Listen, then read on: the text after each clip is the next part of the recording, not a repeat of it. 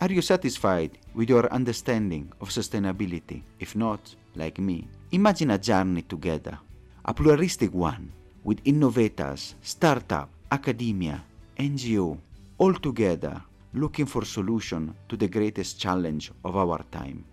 I'm Samuele Tini, and this is the Sustainability Journey. Welcome to another episode, and today we are going to the practical side. Many people, they sent me messages and asking, okay, very nice, we know the broad framework, but how I can work a sustainability strategy, how I can do.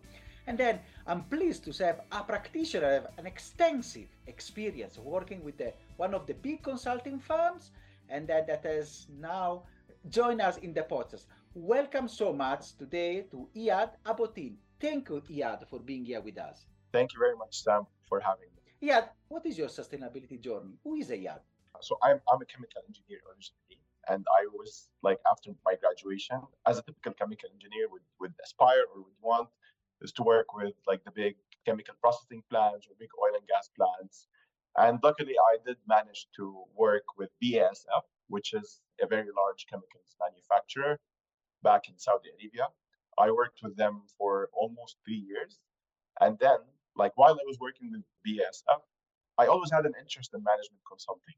Like I see that management consultants, they have a good exposure to different industries. They like really work with the decision makers and the top C executives to kind of develop strategies and really make things happen. So luckily, I managed to transition from working as a typical chemical engineering person or professional to working as a consultant with EY, which is one of the big four consulting firms.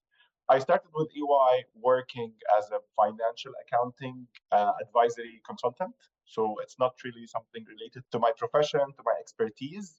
But in that space, they wanted someone with good process optimization, good, strong analytical problem solving skills, which is why, luckily, I managed to kind of secure this transition. While working with the financial accounting advisory services within EY, I got also exposed to another service line, which is the climate change and sustainability services. And, like working with a multidisciplinary organization, I would say that kind of like provides a lot of services in different professions. I managed to kind of like show my interest in moving to sustainability and climate change. Since I found that it was more related to my kind of background and technical knowledge. When I started working as a climate change and sustainability consultant, I wasn't really like exposed or like didn't really understand what services were they providing and like what technical knowledge would I add to the team. So, my first engagement or like my first project with EY was to develop the first of its kind or like a sustainability report, first time sustainability report for a leading energy company. So within that engagement, I actually got exposed to sustainability reporting, using the different frameworks, developing sustainability strategies, kind of asking the right questions, and all of the subsequent things that are related to sustainability, such as data readiness reporting, etc. And of course, more engagement followed that focused on different types of sustainability services, such as, for example, the digitization of sustainability, streamlining the data collection process to develop a sustainability report. Now, so like this was mainly like my types of engagements while working with Y. And then very recently, I transitioned to working with Diligent, which is a leading GRC, governance, risk and compliance type of software provider. But they also kind of like provide ESG reporting and the carbon accounting tool for companies to use and kind of like digitize their emissions calculation process. Wonderful. And it's really this wide experience that really touched me and why you are here, because I think you can provide wonderful insight. And the first question, going now step by step in working in this, as you said, from the first engagement now ranging to the different, you have worked with many industries, you say, from the oil and gas and now and the others. So how do you approach developing a sustainability strategy? That's a very good question. And again, like I'm gonna kind of like try to like walk back and kind of like wear the hat of me being present in my first engagement. So the first thing that you really need to do is when developing a sustainability strategy is to like kind of ensure that you have a good understanding of the challenges and opportunities for the specific industry of the entity or company that you're trying to help develop a strategy for. So, for example, for the oil and gas, like they might have opportunities, for example, in kind of like reducing their carbon footprint, reducing their emissions, focusing more on renewable energy. For example, if you want to look at the financial services industry, we would look at opportunities, for example, to reducing their financed emissions. This means like, the investments or like the emissions of companies that those financial institutions invest in. So it's very important that we understand like what are the opportunities and what are the challenges that are specific to each industry. And then the first thing that we usually do when developing a sustainability strategy or when developing sustainability report or kind of like anything that's related to sustainability is to conduct a materiality assessment. So what's a materiality assessment? A materiality assessment is basically getting insights from various stakeholders, whether they're internal or external, to kind of understand what are the most important sustainability topics for that specific company or industry.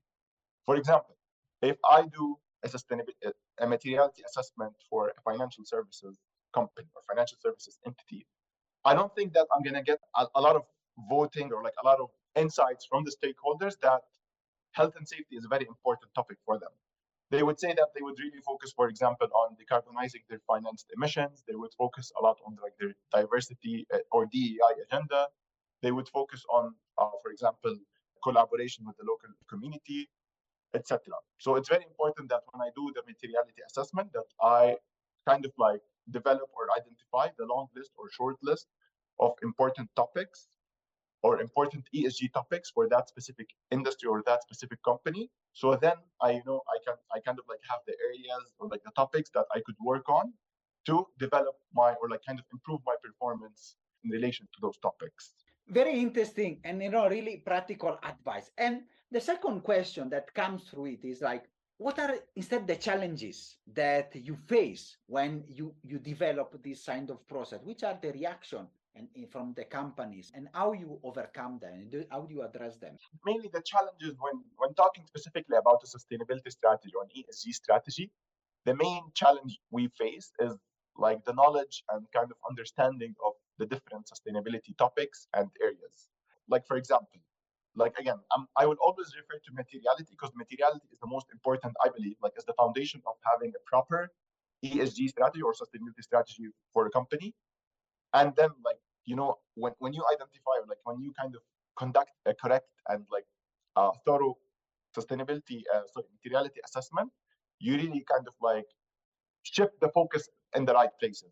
So the main challenge, like based on my experience, is like lack of knowledge on like a lot of topics. For example, financed emissions. It's not a very kind of like well-defined topics or a well-defined area for like people to really grasp and understand. Like therefore, this might affect their understanding or like their assessment of how material a topic is. Like GHG emissions, like a lot of times we kind of might relate GHG emissions to fuel consumptions, to energy usage. Like those are only scope 1 and scope 2, but like there is also indirect emissions, which are scope 3. They are kind of like related to the use of the entity's products and services. What else, for example, is a very interesting example? D&I, diversity, equity, and inclusiveness. Not many people have a kind of solid, thorough knowledge about like this topic for them to kind of assess it properly as a material topic or non-material topic. So in summary, it's the lack of knowledge about like what are the various sustainability topics and areas that are related and specific for each industry. Thank you so much. The following step is now we have seen how to shape it and which are the key factors. Then we have seen the challenges. The third step would be how do you measure if your strategy is successful or no?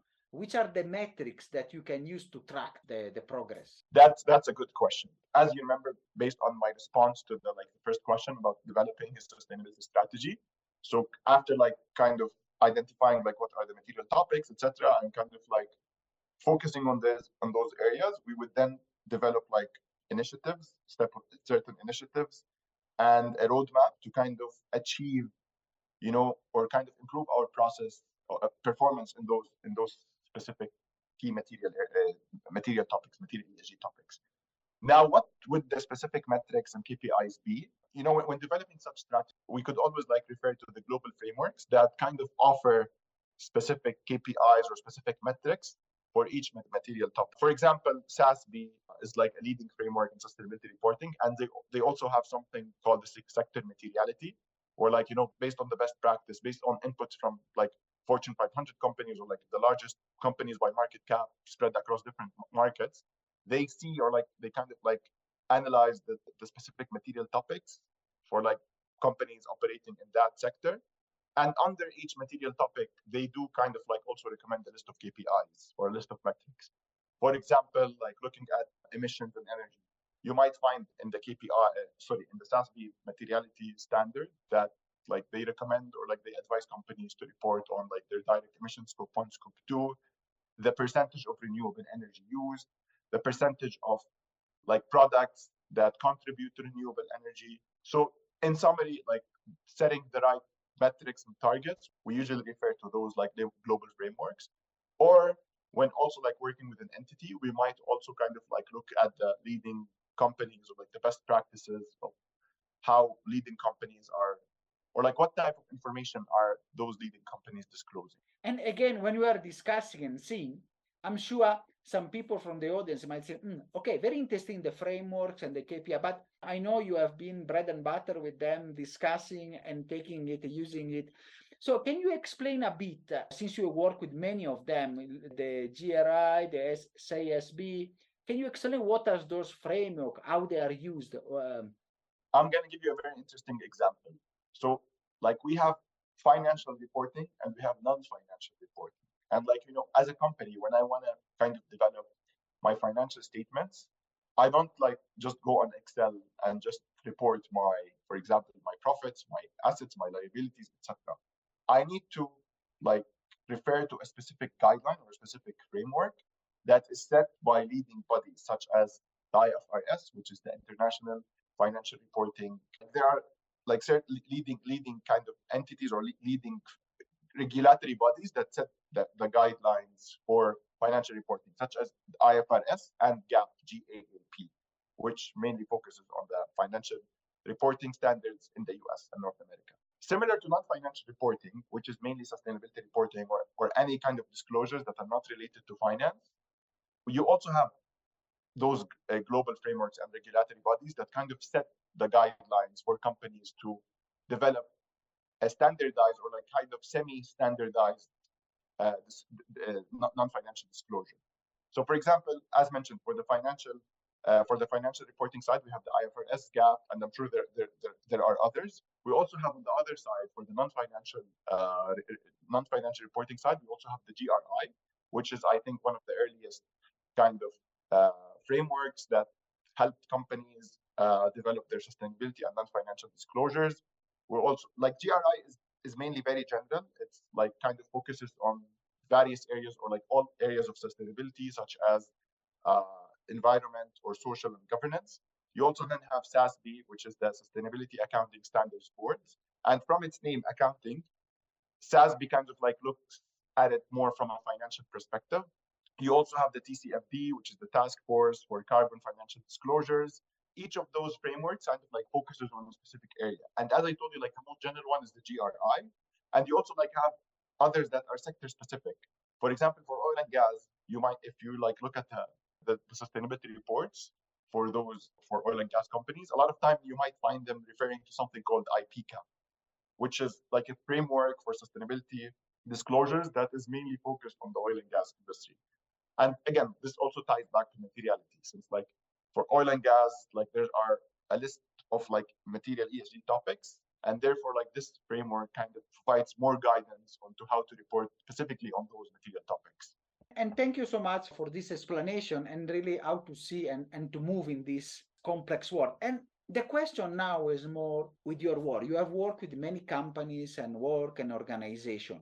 From your opinion, working with many of them, what is really the role that the company and businesses they can play in addressing this climate crisis?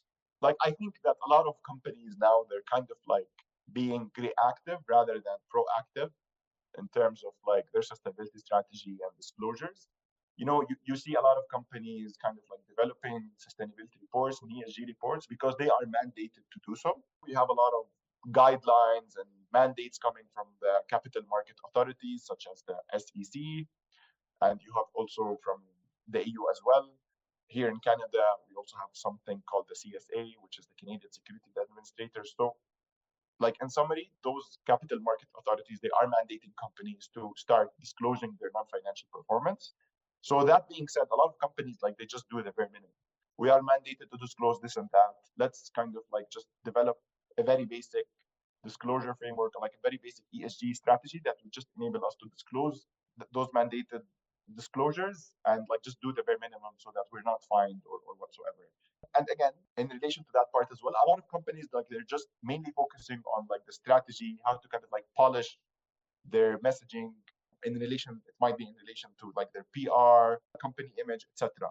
I think that a lot of those companies like they're kind of shifting or like mainly working in that direction rather than actually doing or taking tangible steps to, for example, really reduce their emissions, really work on, for example, improving their D&I strategy, really working on making a positive impact across their operations. So like my key takeaway is that I would ask more companies to just not just do the bare minimum and kind of like comply with the regulations, but really put more effort to kind of like do the tangible steps to really create a positive impact. And really to go a step, just not, regulation is usually the bottom line. You want to go to the top. And maybe on that, some people might be curious. Now you have touched many industry and work. Can you share what is shareable, of course, and public? Something specific, a project or an engagement that you are proud of, and how maybe was successful in a way of to have a strategy on sustainability and work. So actually, one of the really projects that I'm proud to be a part of is one of the Giga projects in Saudi Arabia. So I'm sure that you all heard about NEOM, the Red Sea, but I worked on one of those Giga projects. And like when working with one of those Giga projects, the sky is the limit in terms of sustainability. Like they have a really good budget. They want to build something that is extraordinary. So with that being said, again, like they don't just want to do the bare minimum. They want to put the efforts to kind of like really do something tangible. So I worked on one of those Giga projects to kind of help the company or the project to digitize their health and safety processes in addition to some of their sustainability and waste management processes. So like what I really liked about this project is that we really helped the client, first of all, like understand how will their processes be integrated to a digital space or a digital platform. So with that being said, we really had to be like knowledgeable about their processes and like kind of do our own due diligence to see like if such processes were to be integrated to that digital platform, like will certain problem arise, will like do we need to do some certain modifications? This kind of like really gave me an idea of the tech side of ESG and sustainability. And again, that we were also like kind of like looked upon as the subject matter expert in understanding like their processes and how they would be integrated to that digital platform. And again, we also like had to think a step forward and identify problems before they arise to make sure that the problem or like the software was running smoothly without any problems arising in the future. And we hope really to see that these starting from scratch and from emerging markets, they are really, based with a step on towards sustainability. And looking from your observatory now, you have been working, in the Saudi, in the Middle East space. Now you have moved now to the Western Hemisphere. I want to ask, how do you see this field of sustainability, ESG reporting evolving in the coming year? Of course, you said we are now not just regulatory compliance. Do you see companies going to leap and going to a step forward, or it will be just need the push of regulation to go higher and higher to force them a bit?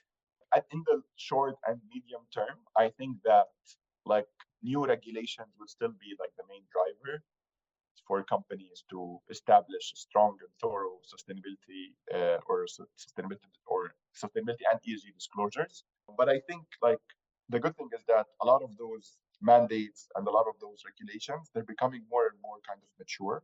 and specific in the things that they ask companies to do. So, like if you look at the new upcoming ISSB climate regulations, or they're still not in the final draft, but like if you look at the current draft regulations, you would see that they would want companies to like report a lot on their climate strategy and climate risk quantification, and again like really set tangible targets for like reductions or like going net zero. So like I don't think that the current sustainability disclosure practices would like be sufficient to respond to the upcoming regulations. But again, this is from one point of view, is that there would be a lot of regulations kind of mandating companies. But again, we also like see strong investor focus really requiring companies to kind of like have a thorough and robust ESG strategy, and like a clear and tangible, I would say, reduction targets, or like whether it's reduction or anything that's related to sustainability. And like those investor or like stakeholder focus would really force companies to like not just only do the bare minimum, but kind of like force them to know, like start putting tangible steps to report more and do more. And finally, I think that a lot of companies they're kind of like they're realizing positive dollar value with sustainability initiatives and sustainability reporting. So the more that they do in the areas of sustainability and ESG, the better the returns. Whether this could be translated, for example, to like less, I would say less expenses. It might, for example, lead to like a higher turnover rate amongst employees. More talented people might be leading, joining your organization, for example, because like you really take care of your employees, or like you have a good D&I strategy, or anything of that sort. So this would lead to kind of like positive value for the company. You can see the ladder that the companies and the work they are working on. I know we will talk a lot, but now I want to, we need now to wrap up and trying to go towards the end of the episode. But I want to ask you some few questions that really touch on your experience and your background. You have a very diverse background, and you have worked in one area which is really crucial, especially I think for in the global sustainability and climate change challenges, the Middle East and especially Saudi Arabia. What are your thoughts about the region role in this area? What contribution and maybe what processes do you see to change the traditional, let us say, reliance on oil and gas, and how this is can shape also the way we go about our crisis? As we know, I think that the Middle East region, specifically the Gulf region, like they are like leading suppliers of oil and hydrocarbons to different or several parts of the world. So I think that the Middle East, they have a crucial role to play in kind of like decarbonizing the value chain of oil and gas and hydrocarbon processing, which includes like processing the hydrocarbons, storing them, and also transporting to the different parts of the region.